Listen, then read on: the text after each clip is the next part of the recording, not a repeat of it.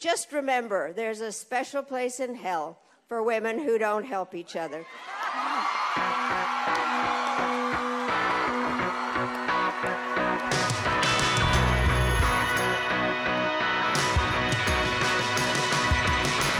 Welcome to A Special Place in Hell, the podcast where an aging Gen X author and a self-hating millennial activist come together to thoroughly and conclusively solve our culture war problems with our combined wit, wisdom, and, most importantly, lived experiences. I am the aging Gen X author, Megan Daum, and with me is the self-hating millennial, Sarah Hayter. Hi, Sarah. Hi, Megan. What's your self-hate o-meter registering today? Not too high. I haven't, the Queen just died. Yeah. We found out today. It can make you hate yourself. You feel like you haven't really accomplished anything in life. According to The Crown, she didn't do anything either. According to Twitter, she was an asshole. We're already on that. Oh, really? It hasn't even been 12 hours. I haven't been on Twitter. We're unpacking her complicated legacy, her problematic legacy. Gosh. Yeah. I feel like she didn't do. So is The Crown wrong? I never watched that. I have really? No interest in the royals, actually. Very little. Well, so I don't either. But The Crown is a great, beautifully produced show in which nothing happens. Okay. So if you're into that, which I kind of am, when I'm working, I like to have something that I don't actually have to pay attention to because nothing happens. You mean you work while you watch TV? Yeah. Oh my God. See? Yeah. Well, no. It can't be writing work. It can't be so, the kind of work where all of my being needs to be into it. But, more day-to-day admin tasks. Can you write an email while have the TV on? Oh my God. See, I can't do that. If I'm listening to a podcast or something like that, I have to pause it. If I'm going to do anything that requires stringing words together. Yeah. I've gotten pretty good at it. And there's also lots of tasks, when you're just doing managerial work, bookkeeping, receipts, I don't do that. I wouldn't know anything about bookkeeping. I just don't do it. but there's all this stuff that you don't need to have 100% of your brain on for. And so I really value shows in which, the plot is just not even a plot. There's nothing happens. Everyone's just very dramatic. The acting is so good. The scenes, the setting, everything gorgeous. So beautifully done. So detail oriented. And yet, well, yet again, I'm glad you're watching it with both eyes on the screen. Well, it's so beautifully done and detail oriented. One eye. And that eye appreciates the detail that goes into the show. It's a beautifully produced show. It's one of those things makes you happy about living in this modern time where TV shows, one episode of a TV show is better produced, more intelligently done than some movies. I know, isn't it amazing? Yeah. Movies suck, but it's just the endless hunger for content. I mean, you just see all these shows, show after show after show. They're so good, they're so well done, and if you take a step back, it's the population, human civilization has become, Western civilization anyway, has become just absolutely addicted to content and chewing it up and swallowing it, and then more.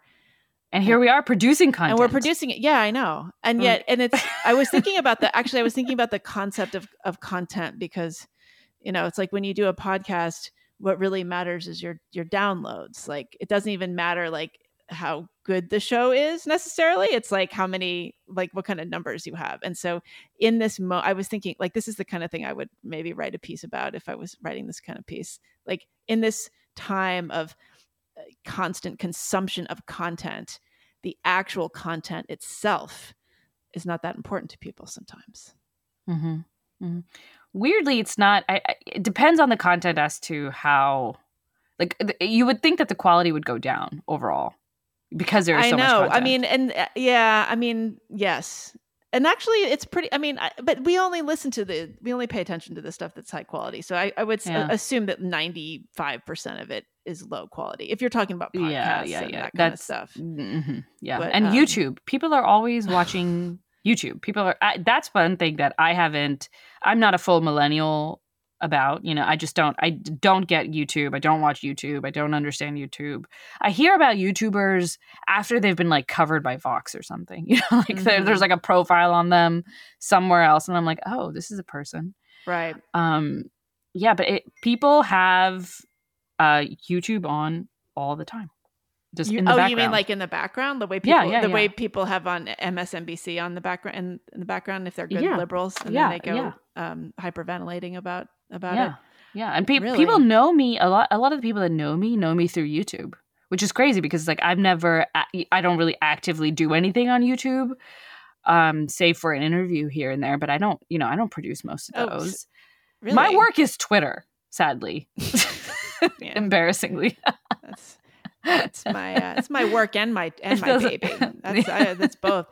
But because we were talking the other day about whether or not we should do a video, like do this podcast on video and have it on YouTube. And it makes me, I'm just like dying a little death even thinking about that. But I think you had a point that that's what people want. People want it. People because it's just a vehicle that people really enjoy consuming content on, and they want to look at our faces. But they don't want to. Okay, but do they really want to? Because people need to understand that if girls are on video, we have to get right. We can't just look like shit. The guy podcasters, I think it's actually in the plus column if they look terrible. Because they're relatable. And if we looked terrible, everyone would just be like gross and we would be written off. And so it's a lot of extra work. We should have on those. There's amazing filters nowadays, and we should just really max them all out and look gorgeous. And everybody knows that this is not the real us, and but they're enjoying it. I'm so old, I don't know how to use the filters. See, isn't it ironic? The more you need the filters, the less you know how to operate them. But can it actually like? It can do everything. Iron your shirt for you? No, but it can give you beautiful eyes. It can clear up your skin. What about your hair? What about hair? I don't know about hair. Because sometimes my hair does like weird things a lot of the time. I think if you have a pretty enough face, like people aren't paying that much attention to your hair. But then they look at they look at your background and your room and your Zoom room. All of this is fixable through filters, definitely. It's not going to fix your room. I mean, or you can just blur it. They just blur it. I think that blurry thing is kind of creepy. It is. It's just like a floating head. Yeah, but I would be curious, like our audience, how much they would care. I know that they like us. They love us for our minds. But I wonder how much they would like get on our case if we looked bad. Like somebody like Tim Dillon, who is brilliant, of course, and highly, highly entertaining. Like he's supposed to look bad. You know what I mean? Like that's part of why people love him. But is there a female equivalent of Tim Dillon? Someone who looks bad? No, like a very hilarious, brilliant, talented woman. Okay, well, there's no funny women to begin with. So there's that. Well, I'm just their women aren't funny. I mean, actually, I actually wrote about this. I believe that there's a biological reason that women aren't funny. Like you did. I'm Christopher participate Hitchens. In the. Oh, okay, I did. When he died, I actually wrote a column about this, and I had a very feminist point. I can't remember what it was, but it was good because Katha Pollitt, who's a famous feminist, she wrote to me and she said, "I know that you were making a feminist point, but you're still wrong, and that."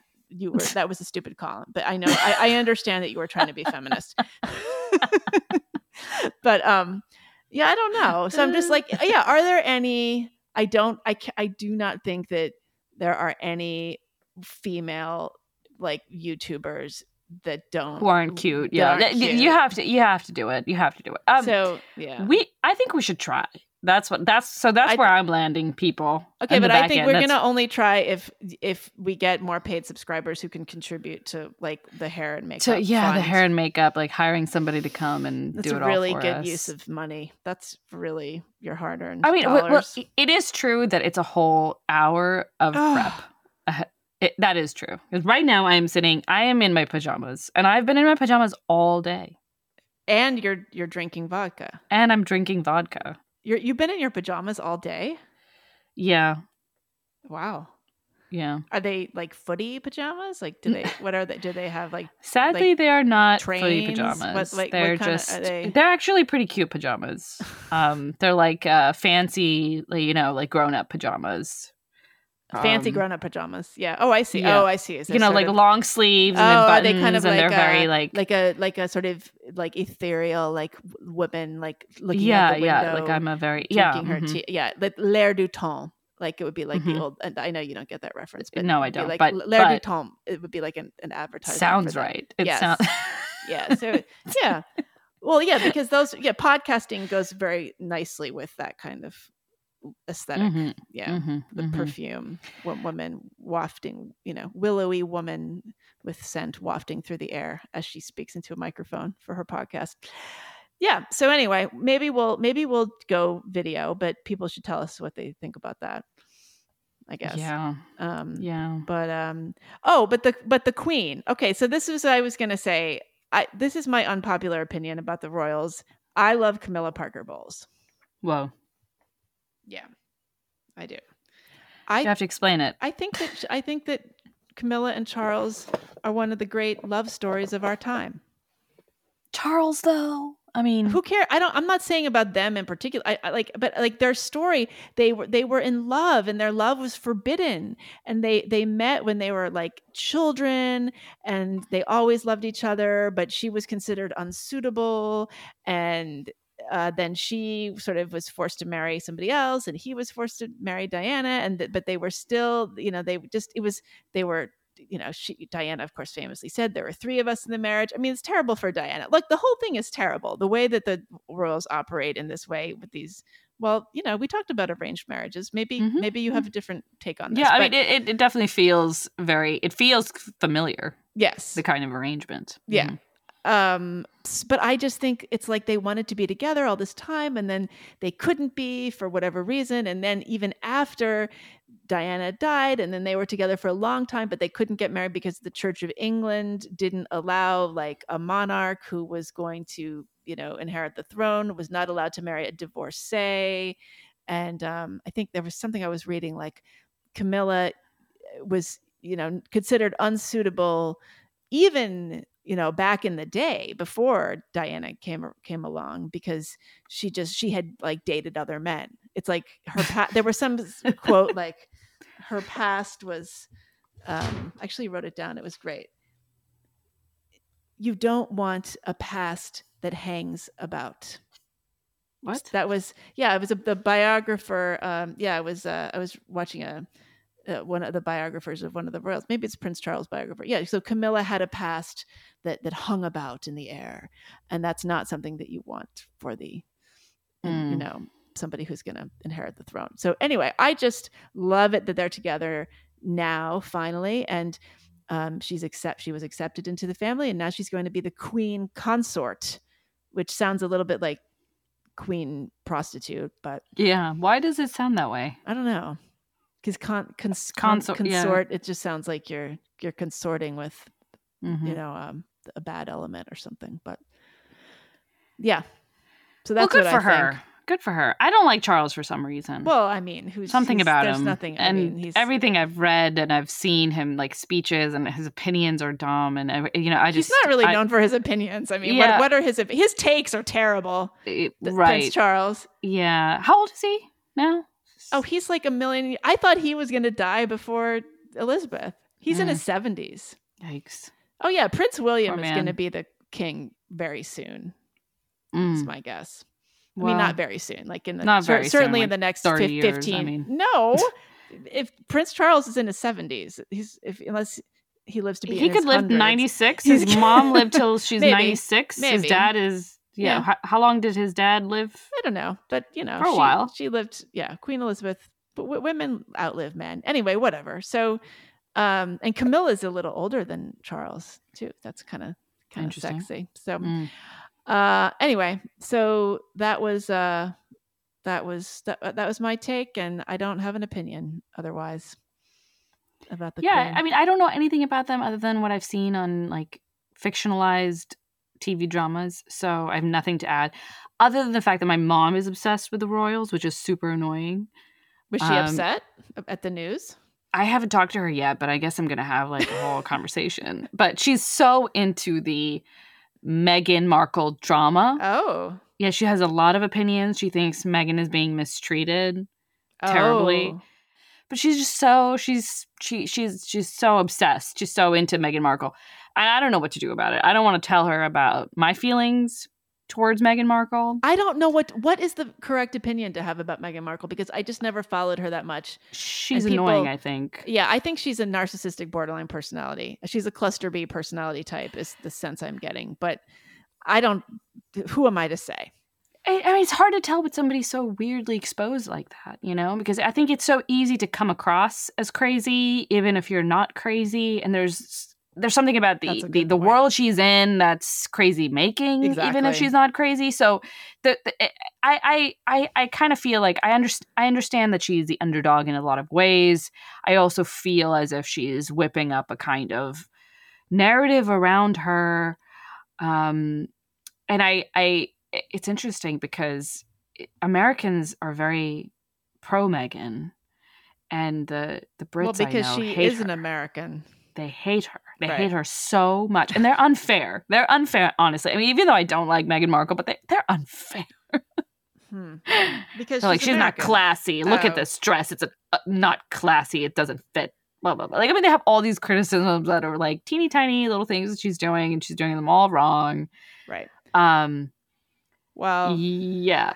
Her podcast. So I know I haven't really listened to her podcast. I listened to a couple of clips of it, and I know you haven't had a chance to listen to it yet. But a couple of people suggested that we talk about it, and I do think it might be worth talking about because it is an example of content.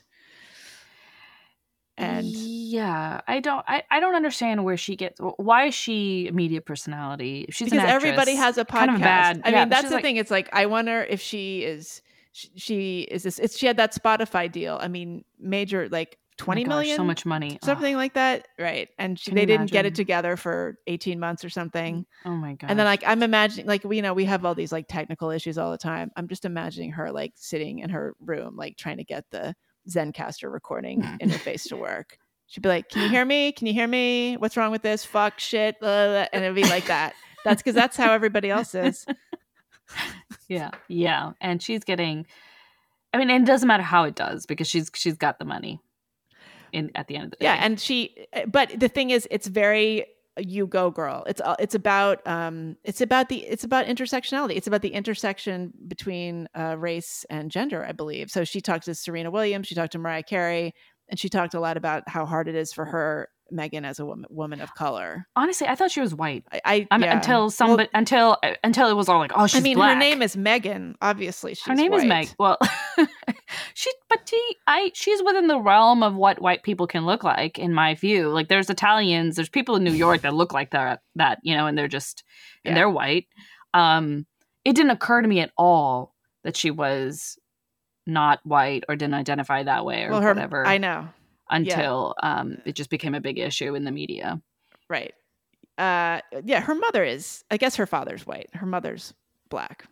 I mean, her mother. But even her mother is, like, you know, light-skinned herself, you know. But her mother definitely looks like a black woman. Oh, she does. Okay. Yeah. It was interesting to see mother of the bride at the wedding. I mean, it was nice. It was actually really lovely. But yeah, I don't know. But that's it. That's our boring thoughts.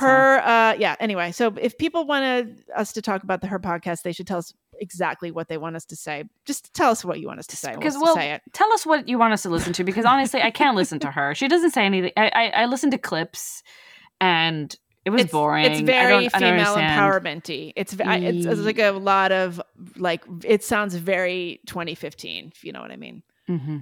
I do know what you mean. And that sounds terrible. I don't want to put myself through that. So I'm not. If somebody wants us to comment on something, send us the link to, like, the exact clip, start and end. And that's a good idea. They can do that, and we'll do that. Yeah. So yeah, we had a great episode last week with Camille Foster, our first guest ever. Mm-hmm. Mm-hmm. It was a great get. That was a great get, and he's a man. You know what I mean? And he's almost like too well situated. You know, he's too,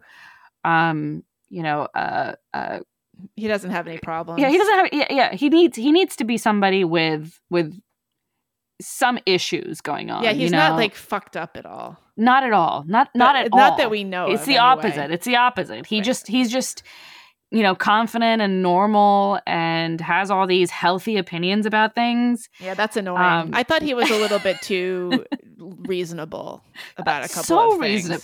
So reasonable. Yeah. I felt like I was sounding a little crazy towards the end there, but probably because I am crazy compared to like a normal, like a reasonable, healthy person. Well, about what topic you mean?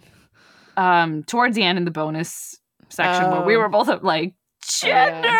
Oh yeah, we were out of our minds, guys. If you don't subscribe, if you're not a paid subscriber, you better become one now because it's wild. And he was just on. Yeah. And he was it was fine. But we were obviously a little hysterical about it. Yeah. Well, he's not following just like he's not following it. Obviously, the gender he thought that gender ideology was not that big a deal. Am I characterizing that? Compared to accurately? us, yeah. Compared to us, Yeah. I mean, he thought there were some problems with the discourse, and we need to be more open about this and discuss this more openly. But he wasn't like the way that we are, hair on fire kind of situation. It wasn't that, and that was really good. I think it was good to have like this is what a healthy, smart man with a good home life looks like, and now we should just get a bunch of fucked up people to compare that to. I don't think that'll be too hard. Yeah. But one thing, and I do want to talk with you about this because I was really struck by what he had to say about just being with his wife for so long. They met when they were teenagers, and they were both pretty religious from evangelical backgrounds. So, it was kind of innocent dating romance kind of thing for a long time, but nonetheless he's never been in the dating pool. He's never been single, and they have a really healthy marriage, and they've grown together and evolved together. And he said that it made him, it took a lot off of his plate and made him able to accomplish the other things in the world. Like it made him he didn't have the distraction of having to deal with like that part of life, and that he saw that as a tremendous asset. And I thought that was really interesting. Mm-hmm. And I wonder what you think about that. I mean, I agree with that to some, in the sense that I've been with my husband for a very long time, like much of my adult life. And I don't, even before him, I've been just a very serial monogamist. So I never spent huge amounts of time in the dating world as a single person, and I'm glad of it. I just thought I got lucky, and then I get lucky again, and that's great. But it's nice to not have that drama on a day-to-day basis. It's nice to not have to think about it. This is why I think polyamorous people, like I'm totally accepting of the lifestyle. I just think it's crazy. No, they're the hardest it's crazy working people because in show business. Well, right, because you're just inserting these problems into your life. Yeah. And to me it's just like, oh great, I'm not dating. Thank God. What a relief to not be worried about that. And I think it has made my relationships with men healthier in general. Because it's not that the tension that it's element never is there off the right. table. You don't have to worry that the person's flirting with you or vice versa. You can just be yourself. You can be normal, and that's yes. And I enjoy that a lot. I enjoy being able to be myself. I enjoy just just getting it off the table. Like, look, I'm married, and that's it. And then now we can just have a friendship. Yeah. Now we can just move away. When I was married, I liked that. Mm-hmm. That was the best thing about marriage. No, Best thing about marriage is that you can flirt with other men, and it's not, and Or you're not yeah, I mean, actually flirting with them. Yeah, I mean, before it's like anything that could be perceived as flirting, smiling too much, whatever, all this touching, like that you just have to be very careful about doing, too much of in any given time. And now I feel like I can just relax because they know where I'm at, and they know that there's a limit to things. So even if there's like, a little bit of flirting or whatever, just having a good time together, they know that there is a strict, like there's a wall, right? And we're not going to cross it, which is great. That's great. That gives us a lot of freedom to play around in. And, and I think it's made my relationships with my male friends better in a lot of ways. Oh, no doubt. Yeah. Because otherwise they would all be chasing you and trying to date you, and it'd be super awkward. No, they would. I'm sure they would. But the thing is, I mean, I was thinking about this. The way I was programmed, I don't think I ever would have been able to get my mind around that. Like when I was in my 20s, the idea of settling down or like committing to somebody in your 20s, I saw that as fucking up your life. And why? Because I think I just thought that I had this idea that like I was just going to get better as I got older and I would then attract a higher value mate the older I got. So how much older? Like 45. No, but well, I mean, there's a lot going on here. Like I think it's a combination of it's so many things. I mean, it's just the particular dynamics of my family, and then I think just sort of growing up in the 80s, and there was this idea, I think second wave feminism there was this idea of like the yuppie, like the 80s kind of, upper, the high achieving, high status person in the 80s was like somebody who like 30 something, like you would get married in your early 30s. Like you would not, 20 something was to, live in the city and go on a lot of dates and run around. And then, when you hit 30, that's when you got married. Like I remember having conversations with women and they would say like, well, I have to time this exactly right, meeting the right person. Cause I can only get married. I can't get married before I'm 28 and I can't get married after I'm 32. So I got to like land this exact window, because if I get married before I'm 28, then I'm some kind of like, I'm like, it's not sophisticated. That was the feeling. Yeah. Yeah. Interesting. But now I look back on the people that got married in their 20s, like a lot of people I went to high school with, for instance, and a little bit college, and they have actually the best marriages at the end of the day. And I probably looked down my nose at them, but it's also, I think, so I had Louise Perry is the guest on The Unspeakable this week. And, she wrote this book, The Case Against the Sexual Revolution. We talked about her a couple episodes ago, and she talks a lot about this too, that, mate selection, you're better off finding somebody in college when you're in your early 20s than trying to like, keep gambling. Like, you should just quit while you're ahead. And I do agree with, what Camille was saying, which is that it allows you to get so much more done otherwise when you're just not, when this is something that you've handled. And it's not to say marriage is easy. Of course it isn't. There's work. Everybody talks about it. It's true, but it's not as much. It's not what dating is. Dating is real work. Especially with the apps. But here, now that I'm thinking about this, I wonder if the apps have added to the labor of dating. I mean, because before the apps, you just kind of lived your life. I mean, it depends on your personality. If some people were going out all the time, constantly trying to meet somebody, like anybody, the right person could be anywhere kind of thing. I have never lived my life that way. I just refuse to. It's not, I just can't. But the apps have turned it into something that could conceivably be a full-time job. Yeah, it's like a homework. You're like filing paperwork. You're going through applications before you actually meet somebody. I never had to deal with that. I think what Camille was saying about how it's almost like a secret weapon. Like if your personal life, if your relationship, if your domestic life is sort of taken care of, that's in the bag. It frees you up to do all of this other stuff. And that is a concept I would never have understood. When I was in my 20s, I would have said that makes no sense at all.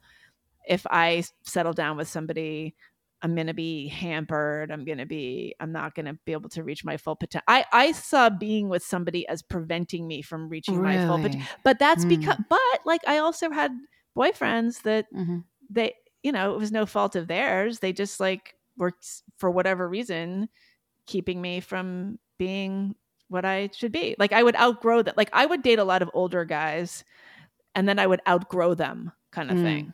After a year or so, a couple of years. Yeah. I guess that spells a difference between, a partnership.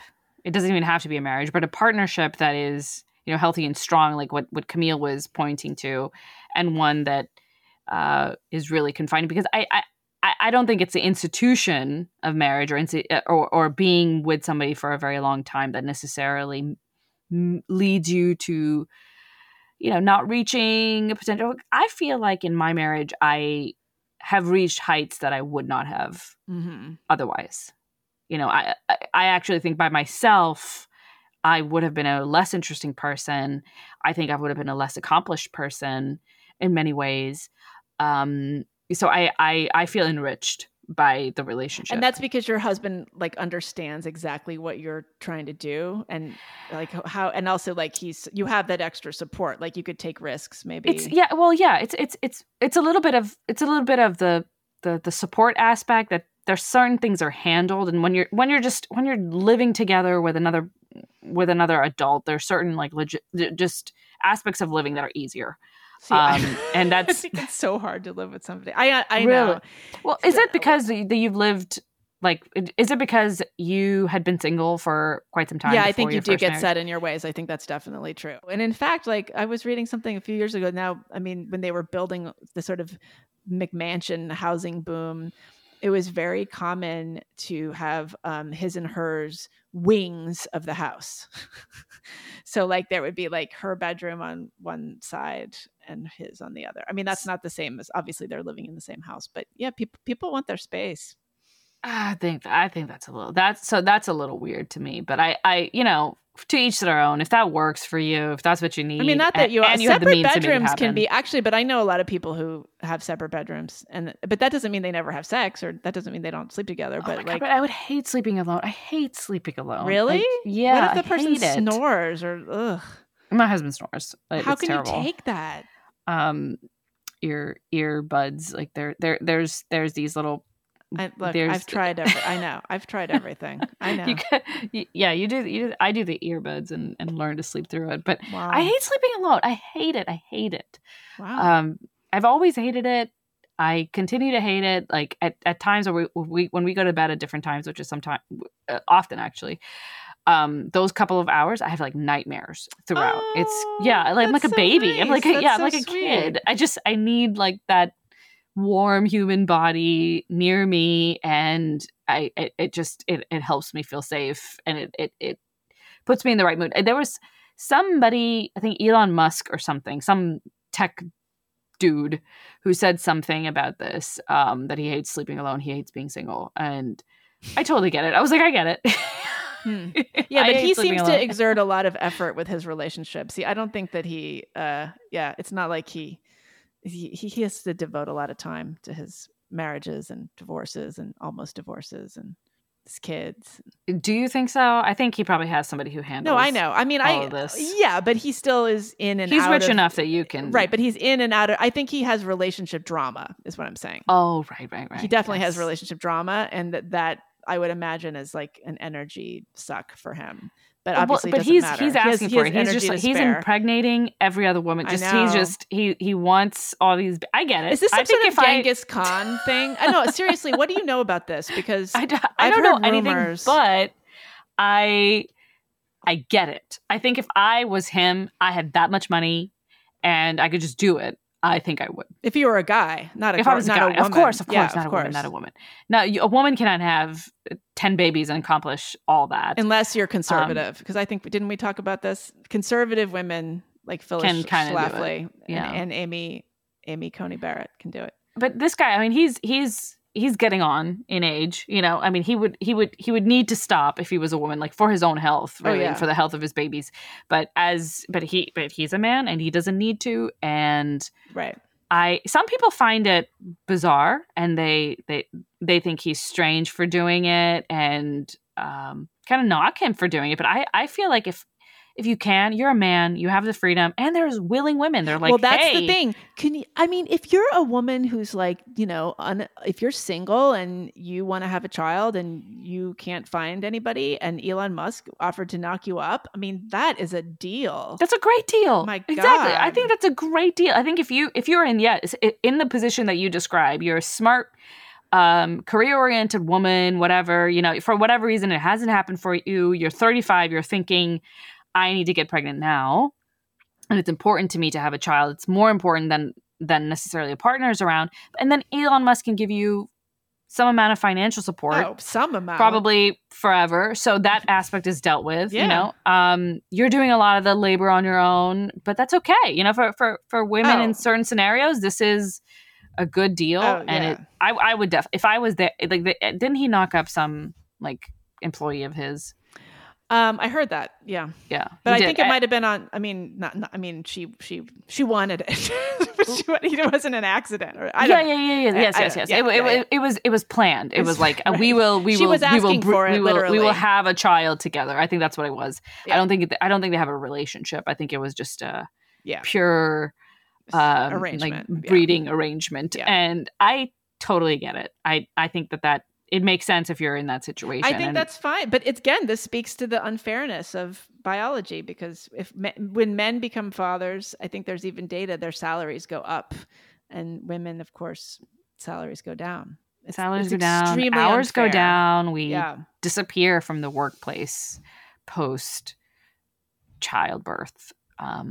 Especially if you have small children. I think in the time that you're raising very small children, there's very like marked decreases in productivity in general, but also the desire to remain in the workforce for a lot of women. So some women see like kind of a resurgence, like their children go to elementary school or whatever, and they no longer have to be there and be present all the time. And you get to a point where your child doesn't want you to be there all the time, and that's maybe a good time to start another career. But you still have to think about, I mean, it's like you're always going to be worrying about that child. You're never going to stop. Like, I just don't see how, you know, Fran Lebowitz, do you know who she is? She's like a very grouchy looking woman. Okay. I thought you were going to say, she's a photographer. Okay. No, that's Annie Leibovitz. Yeah. Fran, you're right. She's a grouchy looking woman. That's who Fran Lebowitz is. Correct. She's a raconteur, and she's, you know, whatever. She's a writer. She's a humorist, social observer. So Martin Scorsese made this fantastic documentary about her called Public Speaking a while ago now. I think it's probably from like 2005 or something. And, you know, she says, like, you know, it's very she's doesn't have kids. She's what you would call, I would say, a butch lesbian. I don't know if that concept exists anymore, but she said, you know, having children is very unfair. It's very unfair for women, and that's just the way it is. And like when they have the baby, it's like they're thinking about the baby all the time. And, you know, it's like, that's great. I think that's great. But, you know, would you want a woman like that for your lawyer? No, I wouldn't. I mean, it's kind of true, I guess. It is kind of true. I think it's kind of true. It does vary a lot from woman to woman, but everyone is just there are the just general population norms, and definitely across the board, you know, my mother friends are far more, you know, just neurotic in terms of the daily needs of the child, right? In a way that the fathers are not. You know, the fathers just, you know, drop the kid off the daycare, bye, see ya, you know, and the mother's like staying outside. Is it okay? And then like having a discussion with the daycare provider, all these details that are really in the long, not really super relevant. See, that's the thing. Is that necessary? It's not. I don't think it's about the necessary. I think it's not something you can control, really, like as a mother, you know. It's an instinct, and it feels better to have that like that sense of closeness with the child, to know what's going on with the child at all times in a way that I think fathers don't need it. They don't desire, it doesn't make them feel more comfortable with what they're doing. Yeah. I think there's aspects of just getting the kid into daycare or just into the care of other people that is nerve-wracking for many women. I'm sure. Until they really trust the daycare provider or preschool or whatever it is that the child's doing. And when that level of trust is there, then the mother can relax a little bit. But up until then, it is nerve-wracking, and you are thinking about it all the time. I've been thinking about this ever since I decided, okay, I'm gonna do this, and I'm gonna have not just you have 7 kids now. I have so 7 kids already, have another 7, and so you're thinking? maybe another 7, maybe another 2, 3, rounded up, even 10, like a baker's dozen kind of thing. But it's definitely made me feel like, okay, well, there's a certain amount of my life that the second I have the first child, not even. Pretend as if like I don't have anything else going on. I have no plans for any more children. You have one child. That child is, your responsibility for a very, very, very long time, and wants to be with you for a very, very long time, which is in itself it's heart-wrenching to say it to a kid. No, you got to go there because mommy needs to do work. So there was a point at which I thought to myself. And we were discussing this earlier today. I was looking through your book, Megan, the collection of essays that you published. That I edited, yes. You edited, which was a pretty hilarious title. The book. So it's called Selfish, Shallow, and Self-Absorbed. 16 writers on the decision not to have kids. Yeah. So I was reading through them just to see how correct, given my experience, some of their fears about motherhood were. And some of those people, they were right in that they recognized motherhood as being something that would get in the way of the kind of stardom that they wanted to be in contention for. They wanted a chance to achieve something momentous, to really participate in the world in a very active way, and they recognized motherhood would get in the way of that. And I thought, that's very pragmatic. I can't call it selfish. I think it's reasonable. It's recognizing your own limitations and your own desires and being upfront with yourself about it, because it's, of course, everybody in the best case scenario, we're all Elon Musks and we can have 20 babies and it's not a problem. We can still also achieve a bunch of other things. But that's just not the reality for a lot of people, and it's not the reality for women in particular. So to be, I think, mature enough to recognize this at a young age, and be willful about it, I think there's something about that I admire. I'm kind of on the flip side of that, which is that I also recognized that this would take a lot from my career. Yeah. And that, grappled with the fact that, okay, maybe I'll never, once I do this, once I have that first kid, I'm now taking myself out of the running, really. At least for the next 10, 15, 20. It depends on the kid, because you can also have a kid with special needs, and then then it's a lifelong thing, right? Yeah. And that's and you're rolling the die on that. And of course that I knew going in that this was a possibility, and was this acceptable to me? Were these terms acceptable to me? And it was just so interesting to see women articulate that very clearly. In their decision not to have kids. And I think, I always want to make a point, like we're not saying, I shouldn't say collectively, because everybody sort of has a different reason for not wanting kids, but I would never say it's impossible to do. Obviously a lot of people do it all. I just think that a lot of people, I think knowing your limitations is exactly the way to look at it. Like, I just personally know that I don't have the temperament or the discipline, or frankly the interest. That's kind of what it came down to do all that. And I just think that, I think that sometimes the sort of issue of childlessness by choice or child free, I hate that term. It kind of gets boiled down to people think that people are saying, well, if you do have children, by definition, you're not going to be able to do anything. It's like, well, no, if you're a certain kind of person, you can't, it will work. And if you're a normal person and everything, it lines up, in a very lucky way for you, and I think that in many ways I am very lucky. So I'm careful not to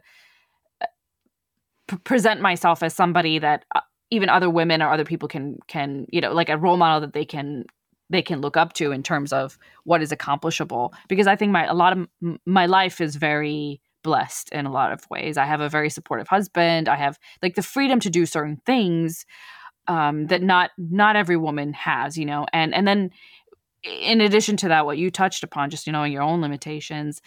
Like, I'm not Sheryl Sandberg. I know that. Right. I'm reading this book and I'm like, oh my God, like this woman. Oh, lean in. Lean in, right? I was going to lean over.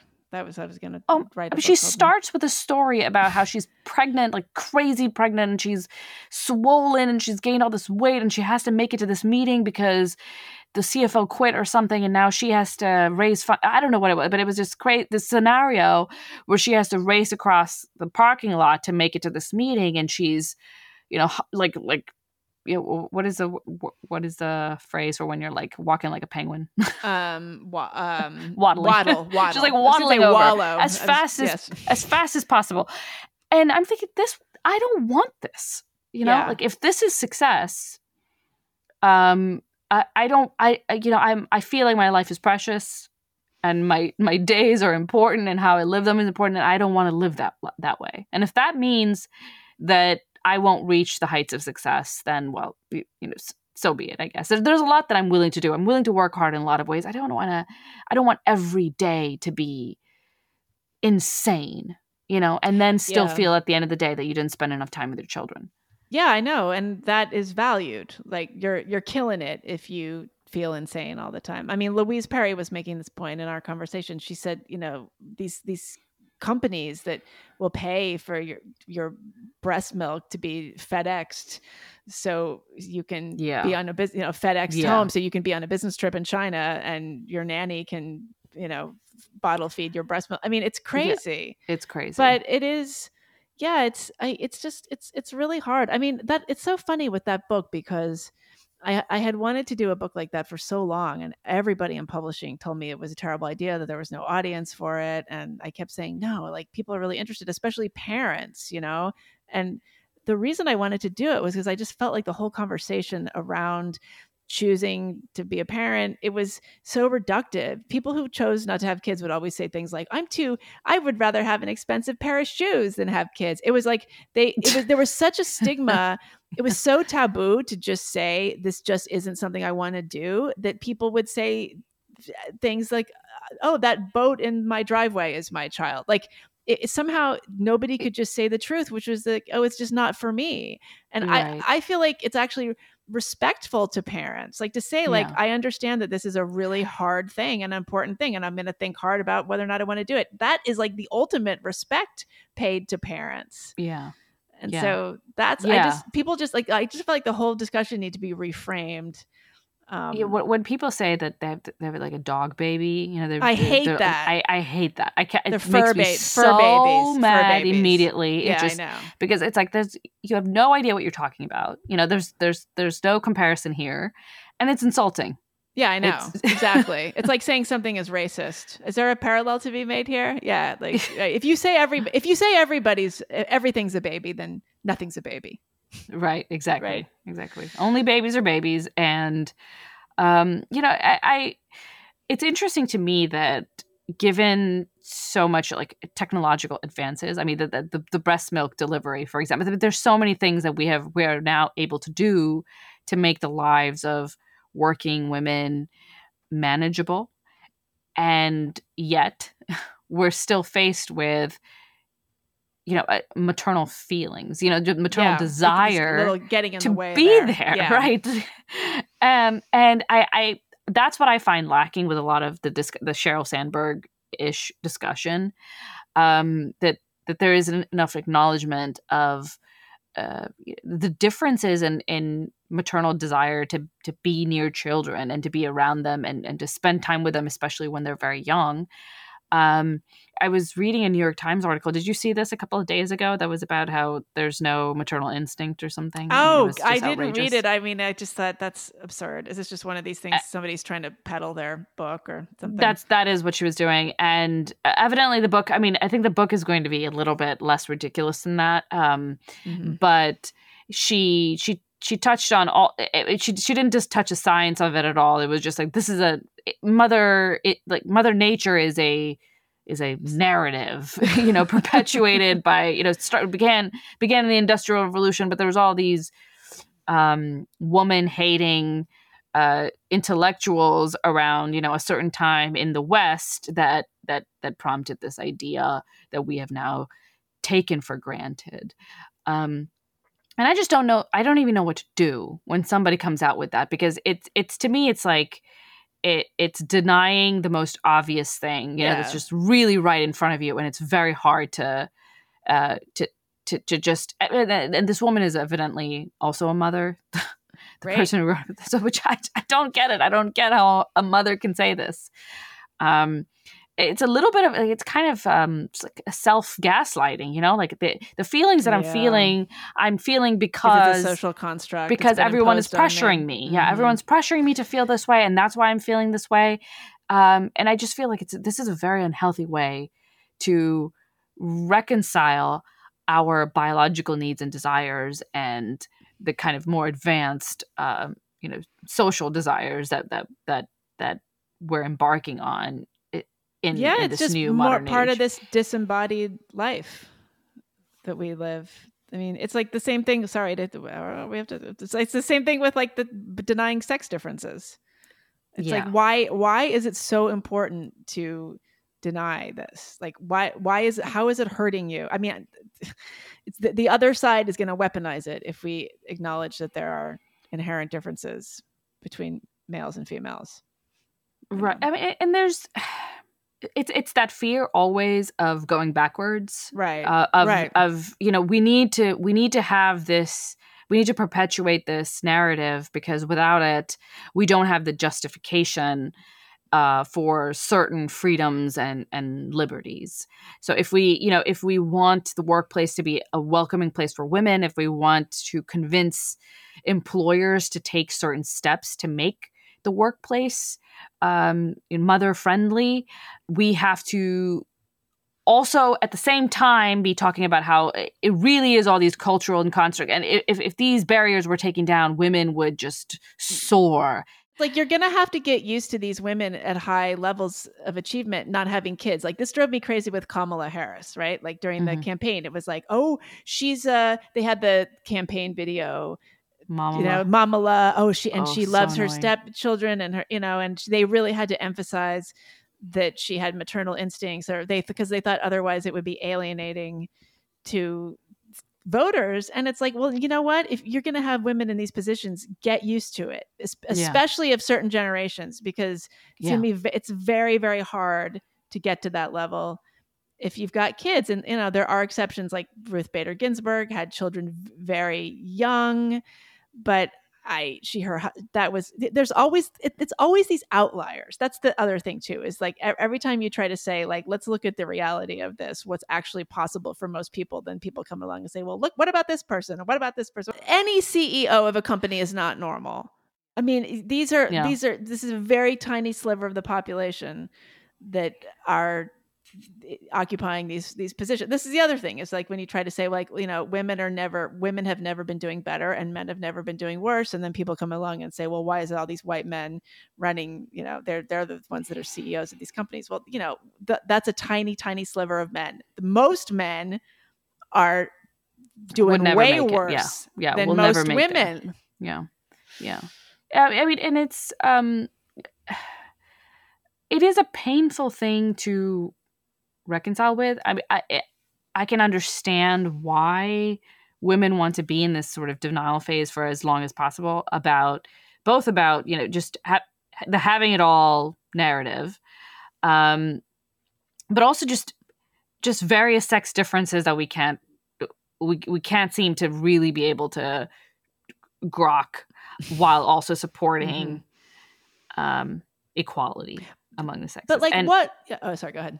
Yeah, I mean, I was looking through second wave feminists, like heroines of mine, that I, and just noting how many of them had no kids, and it was so eye opening to see the one after another of these women who are championing social equality among the sexes, and especially women's empowerment in terms of entering the workforce, taking charge of economic freedom, as themselves not having any children. Right. And I, and that is something. It does, part of me, it breaks my heart a little bit, because it makes me think that, okay, well then there's these heights of achievement that they're just not accessible to me, or they're just going to be much, much, much more difficult for me.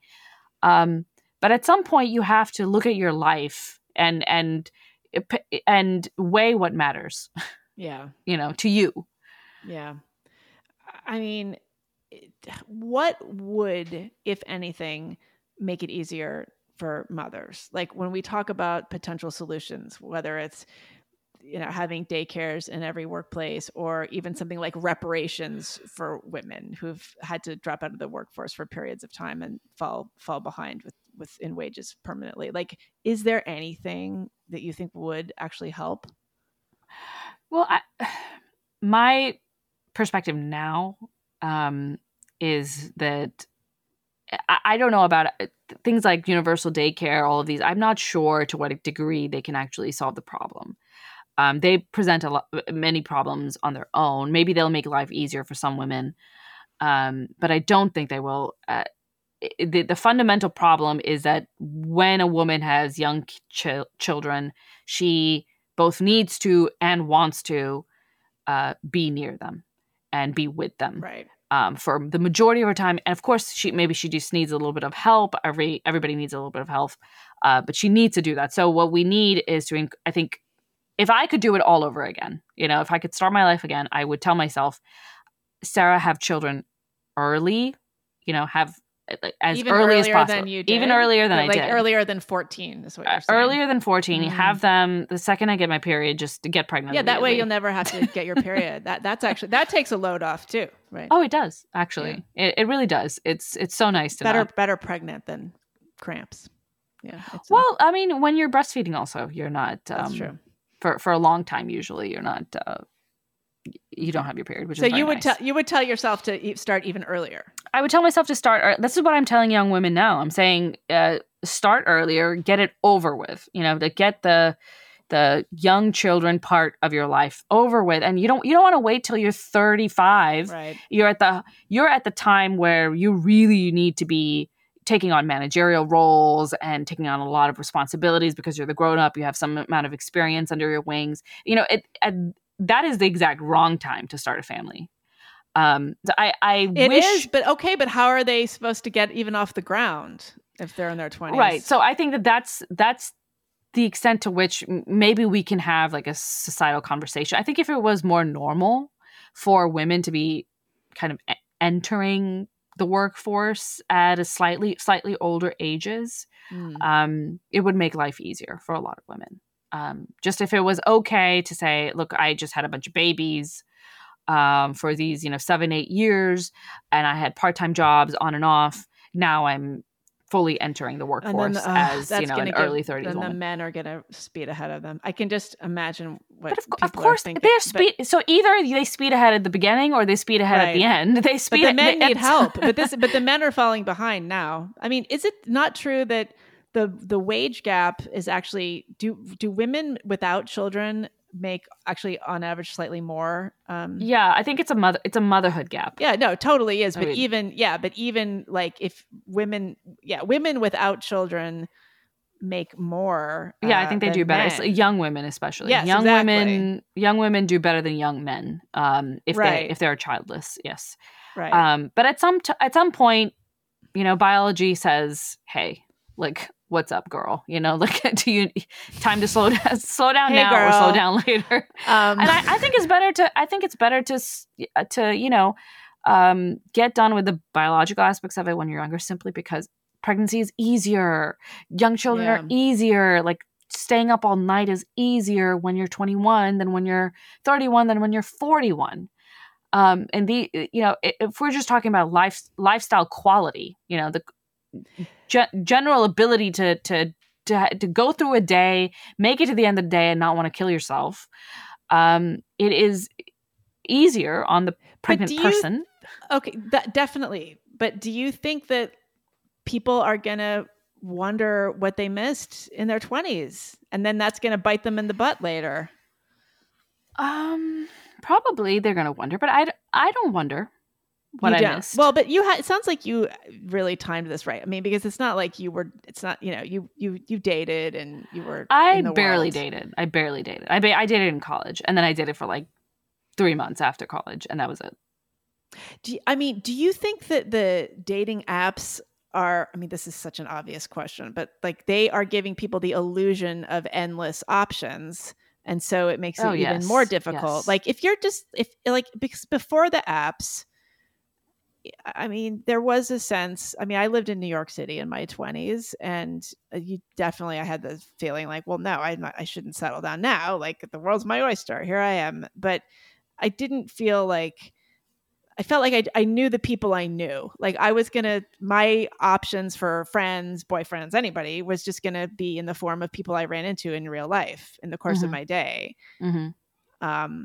And so I think that just sort of inherently felt more manageable than the swiping. But you shared with me this really interesting Twitter thread. That Twitter thread. I actually have it pulled up. I wonder if we should talk about that in the bonus content also. But yes, that's right. So you brought that up, and it's this young woman who, we don't have to share her name, right? Because it's not. No, relevant. I don't think we should. I think she got total. She's like not a big account. Poor girl. She's just a normal person who got went viral. Yeah. So she said that she was baffled as to how people found love before dating sites and social media was settling the norm, or did everyone just happen to be romantic and compatible with the person sitting nearest to them in class? I asked my rabbi how he and his wife met. He spotted her by chance while visiting her college and asked around to get her name. Then years later, saw her name listed in the apartment building he had just moved to in a different state. Ran into her on the train, introduced himself. She's just like baffled. That I know a lot of stories happened. like that. Yeah. And so I totally understand how younger people are, because they filter their social life through social media first.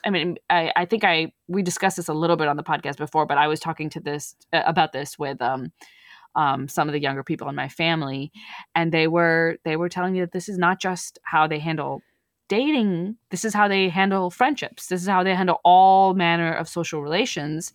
You might meet somebody in real life and you swap your Instagram handles or whatever, and then you go through their Instagram. And you see if you're compatible, and based on how they're presenting themselves, you see, is this somebody who's compatible with me? Even to be friends with. They're talking about friends. This is friendship. This is friendship. And see, do we have the same? They judge based on all these little, performative signifiers, right? And then move forward in that relationship. And I think this Zoomer generation is viewing their social life as mediated by this online space in a way that we could not have imagined. And I think I was just on the cusp of having escaped that. That I had a normal. But I remember when I was getting on online dating sites, and I did this for seriously a month. I was on I don't know, one of them. Trad date? No. What? I don't even know. Okay, Cupid? I don't know. It was something like that. And I was on it for a month. And at that time, it had just become socially acceptable for young people to do this. Mm-hmm. And my excuse was I'm, new in the city or whatever, I'm newly single. And so this is what I'm doing.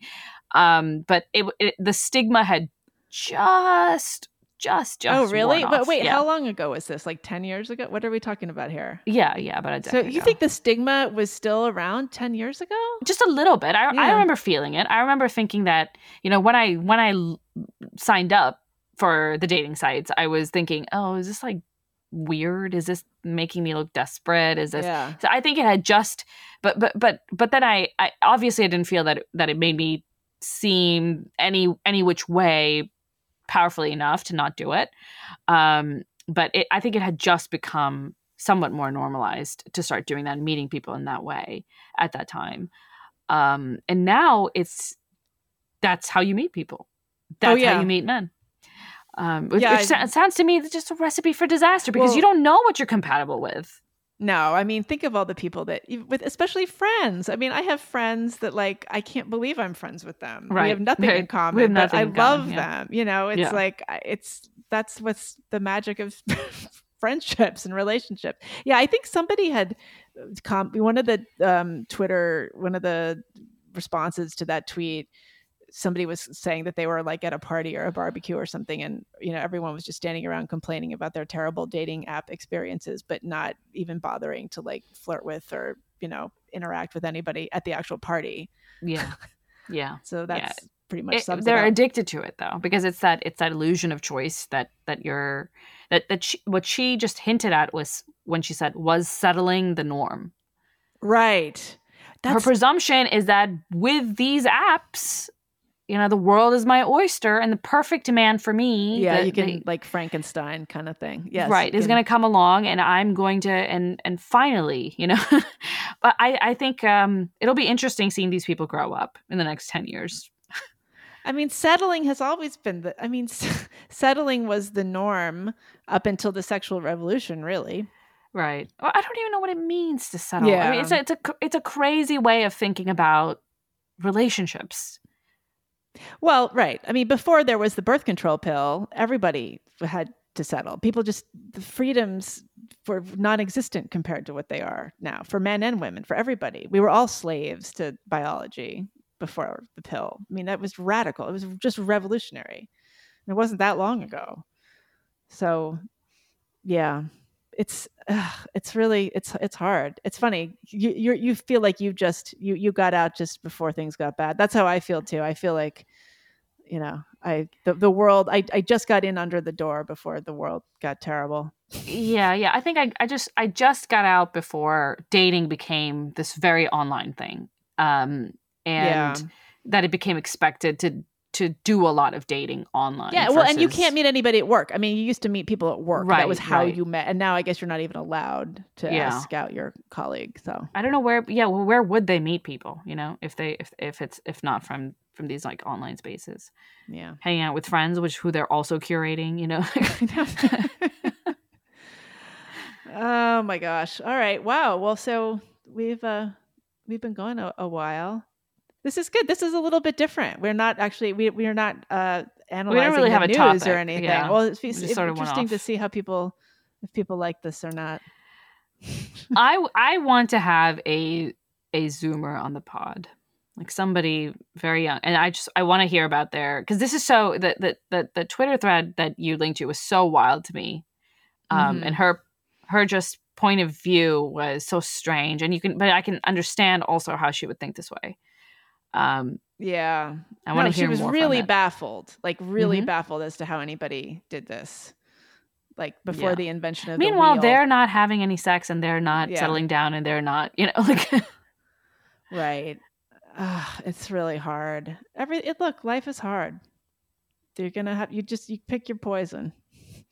Yeah. So, on that cliche, optimistic. Do we have anything to promote? Is there anything you want to tell anybody about?